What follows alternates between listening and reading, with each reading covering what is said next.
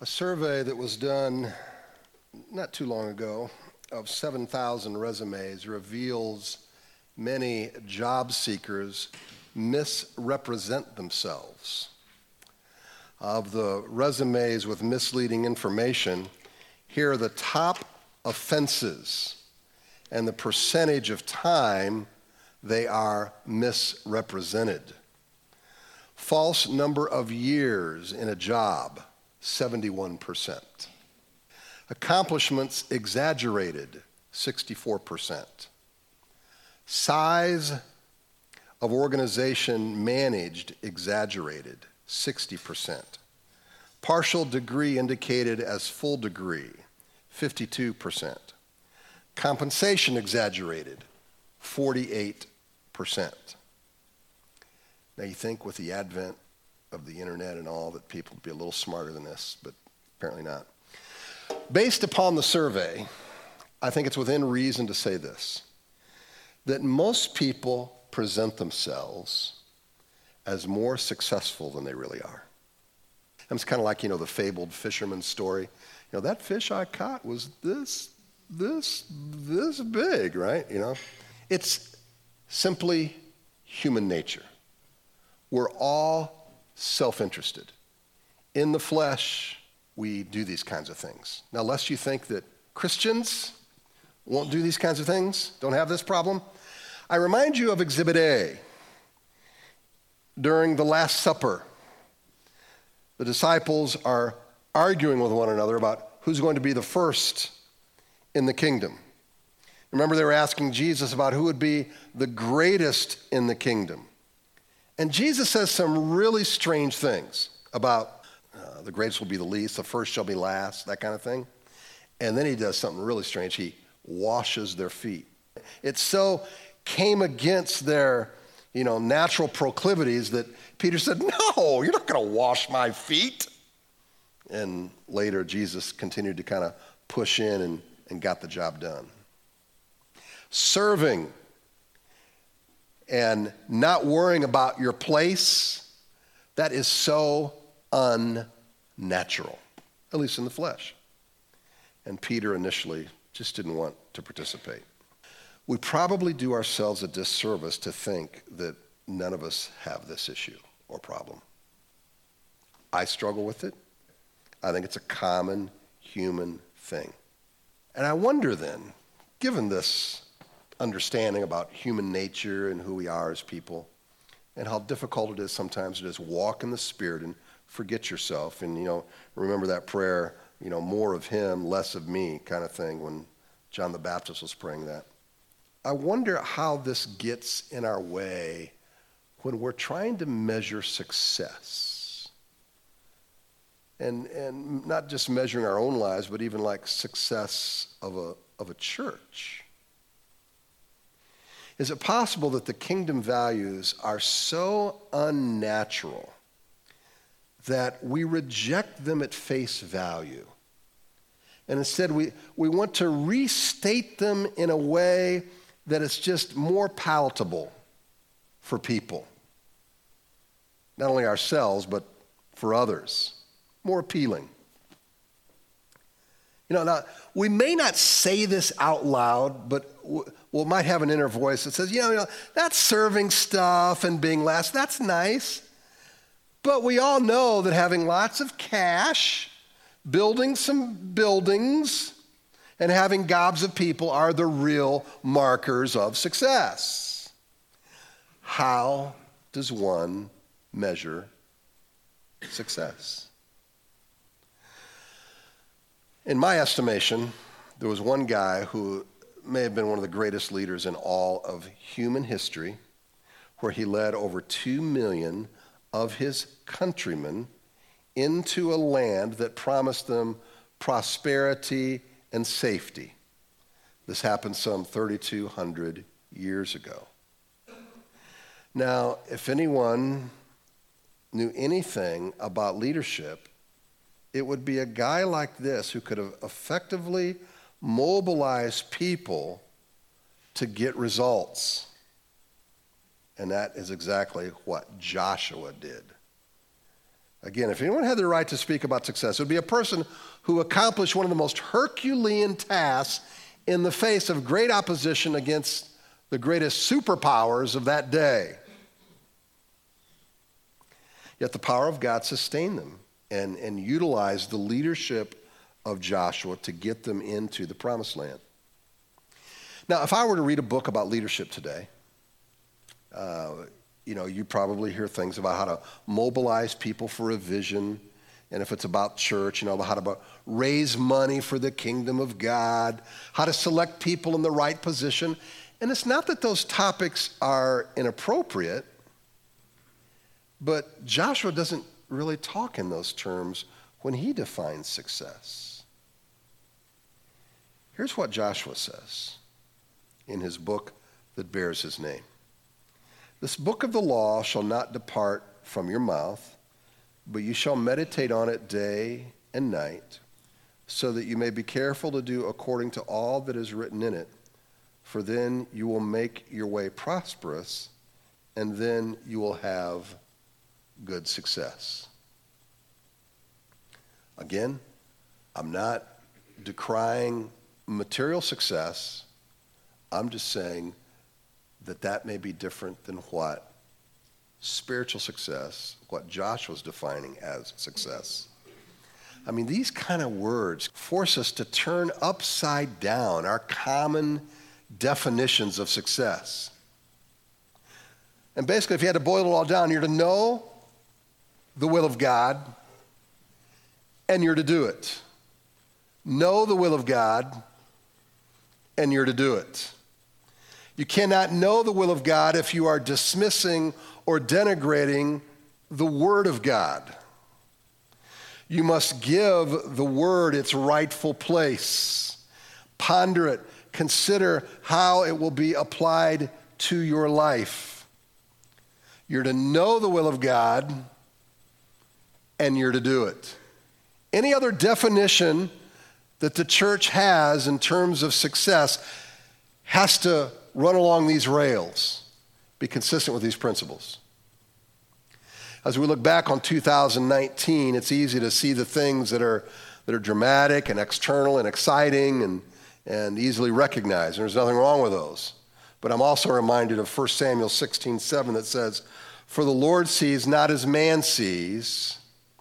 Man looks on the outward appearance, but the Lord looks on the heart."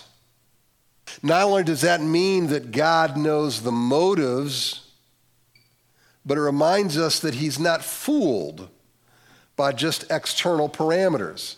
And it's not that you have to completely discount external parameters, it's just that doesn't tell the whole story. I mean, it's almost like saying, okay, God, I'm gonna measure this over here, and God is saying, well, wait, I want you measuring this over here. But we're so persistent that this is what I'm going to measure. This is what success is. And God's like, well, it's not that that's unimportant, but look at this over here.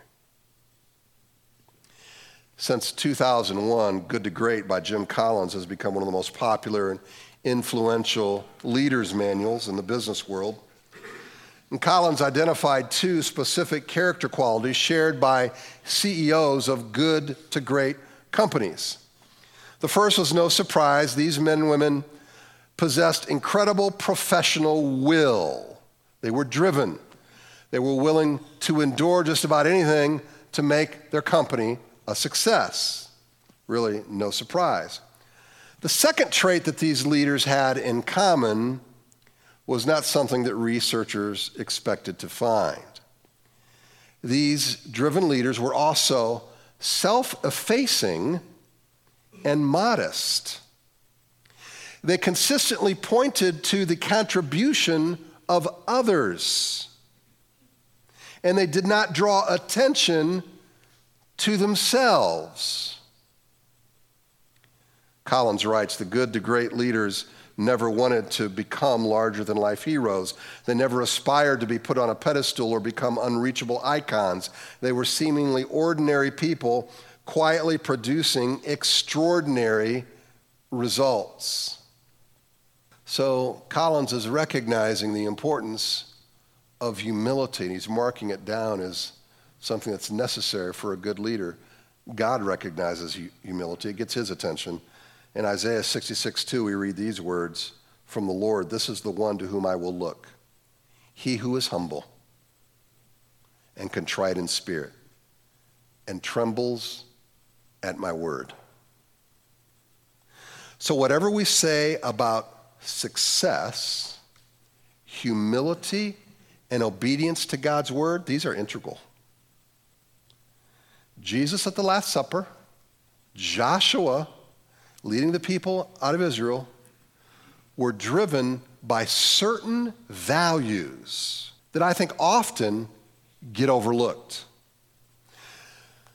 You know, as I look upon this past year, I see some ministries flourishing, better efficiency as a church, equipping aspects of our ministry that have been greatly improved and expanded, people coming to Christ, other things that from an external perspective are very positive and they're worth mentioning.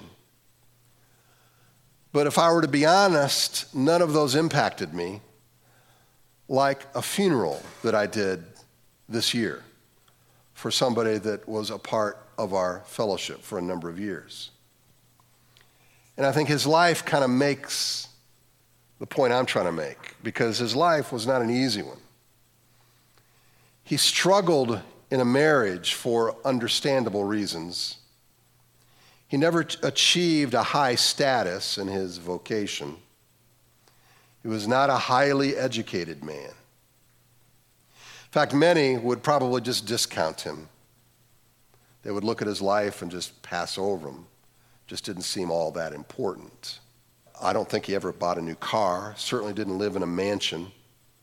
He was simple in just about every way that you could use that word. And yet he remained faithful in seeking to honor God, working hard, loving his wife. He was not perfect. He sinned like the rest of us. But I'd like to think that God saw him as a success as per the definition that Joshua provided to us. Family members told us of his ability to run, so much so that he just fell short of the Olympics. Something he never told anybody. None of us knew that, and we knew him for decades. He was self-effacing. He had values that he was not going to stray from, and yet on the surface, many would overlook. So as I think of church, I think, you know what? Maybe the most successful churches in God's eyes are going to be just like that. If a church is to remain consistent with the biblical definition of success, they have to have kind of an upside-down perspective. Look at the heart of things. Look at the quality of relationships. Look under the hood. Reminding ourselves of Joshua's definition. Reminding ourselves of the propensity that we have, just like the disciples, to make kingdom values our priorities. And admit how difficult it is for us to keep our eyes focused on that. And not just opt for a surface look. We have to strive to be value-driven, biblical values.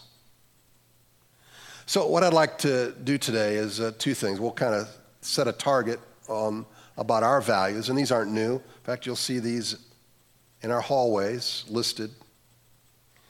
But we'll kind of take a look back and see how some of these were accomplished. And we do this as a way to just pause and thank God for what he's done.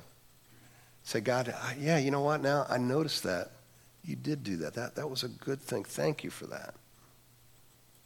So we look under the hood and we evaluate these things that are close to God's heart. First value is do the hard thing. Do the hard thing. We choose biblical obedience even when it means taking the harder or longer path. The Apostle Paul wrote, "Do you not know that in a race all the runners run, but only one receives the prize? So run that you may obtain it. Every athlete exercises self-control in all things. They do it to receive a perishable wreath, but we an imperishable. So I do not run aimlessly. I do not box as one beating the air, but I discipline my body, keep it under control, lest after preaching to others, I myself may be disqualified." So I have a different kind of reward than what the world has to offer, and I have to keep my eye upon that, and that keeps me focused upon the values that I should have. And I've witnessed this personally by those who continue to serve around here, even when it's not convenient. I mean, most of the lives of Americans are built around piling on activities, as many activities as possible, and they create this kind of hurried environment. And as a result, carefully thought out priorities take a back seat to the most immediate, emotionally satisfying ones. Now, it's not that it's bad to get involved in things that we really enjoy. I'm not saying that at all. It's that we do that at the sacrifice of biblical worldview, kingdom priorities. I mean, doing the hard thing happens when a spouse stays in a marriage through a barren season. It's hard. Believing that God can resurrect a relationship. In Luke, we read this, "I will follow you, Lord, but let me first say farewell to those at my home." And Jesus said to him, "No one who puts his hand to the plow and looks back is fit for the kingdom of God." It's just a way of saying very vividly, very starkly, that if you're so concerned about the stuff here in this world, it's going to be really difficult for you to focus on kingdom values. Next is loosen your grip. We live an abundant life when we open up our hands, our calendars, and our budgets, expecting God to use them for his kingdom. One of the reasons that we continue to do VBS, Kingdom Come, Harvest Fest, and other events like this, that entail great contribution of time and effort, is because these are opportunities where many people really shine in their service. Volunteers give long hours and dedicate themselves to doing an excellent job to see kids embraced, loving the gospel, learning God's word, seeing adults and youth late at night setting up sets on the stage after the events are over, tearing them down late into the night. It demonstrates that there are people who believe that their hands and their calendars are making an impact for the kingdom of God. This really is a matter of discipleship. It's about people living out a mission to find their real life in giving and serving. For whoever would save his life will lose it. Whoever loses his life for my sake will find it. It reminds me of a conversation I had recently with someone on our safety team. The exact words he said to me were these: "I'd stand in front of a bullet for you." I was like, what? Now, I know several people who'd like to put a bullet in me, but to have someone say, "I will stand in front of a bullet for you," I was taken back by that. And I realized he was dead serious. Give up your life for my sake. Find it for the Lord's sake.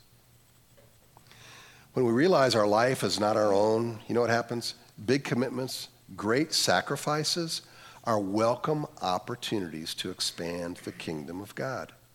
In fact, I remember one person saying to me that they didn't want me to use the word sacrifice when talking about money or service. Apparently, anything beyond comfortable was not welcome.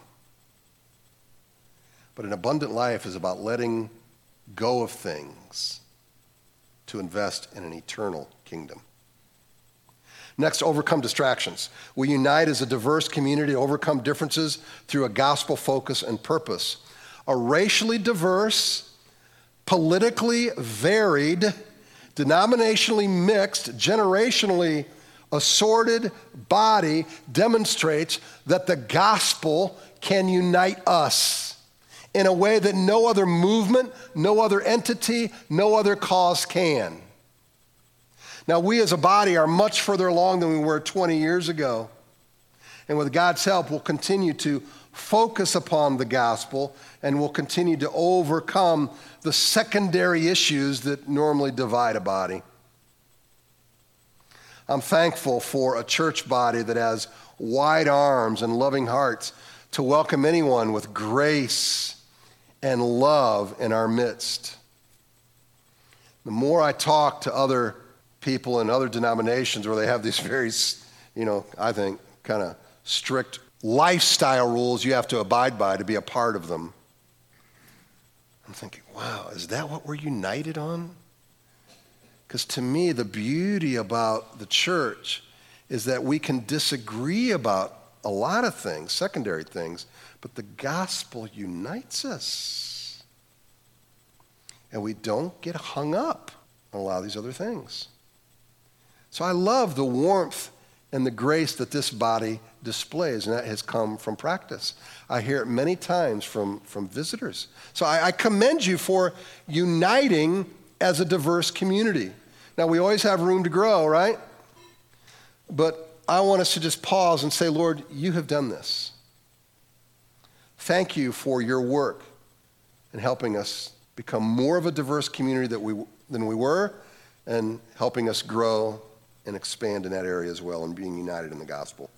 I think of my pastors group, where we have pastors from different denominations, races coming together, enjoying a community. And really, every time you minister on a team, whether it's a safety team or life groups, children's Sunday school, it's an opportunity for unity to be expressed as people labor together in the advancement of the kingdom, whatever it is. Next is know your neighbor. We build intentional relationships, meeting physical and spiritual needs, both next door and around the globe. We see this where we meet needs, not only here, but in Guatemala or in Jordan. But the common thread is relationship. Every missionary that we support is connected to CCC in meaningful relationship. They've either come from this church body or we've already had a close relationship with them. We have taken many trips to Guatemala, and what drives us is building relationships with the staff and the kids at the children's center that we call Bethlehem. Even our luncheons that we have here and the launch class where you meet staff and elders at CCC are an attempt to get to know people that are new and make sure they know they're not a number. That it's not like trying to herd cattle and just move them on to the next stage. No, it's about relationships. And obviously, our life groups are where we can grow deeper and minister with one another outside these walls. Knowing your neighbor isn't just a saying, it's a way of life for us. It's part of our DNA. Next, get out of the boat. We pray often, we take bold steps of faith, trusting that God will do what only He can do.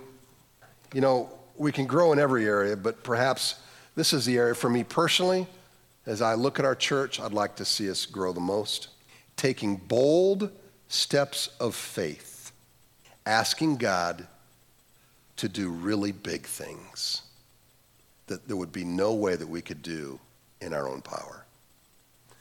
This year's Advent was a bold step as we asked God to provide the largest amount we've ever asked for in buying an ultrasound machine for Syrian refugees in Jordan.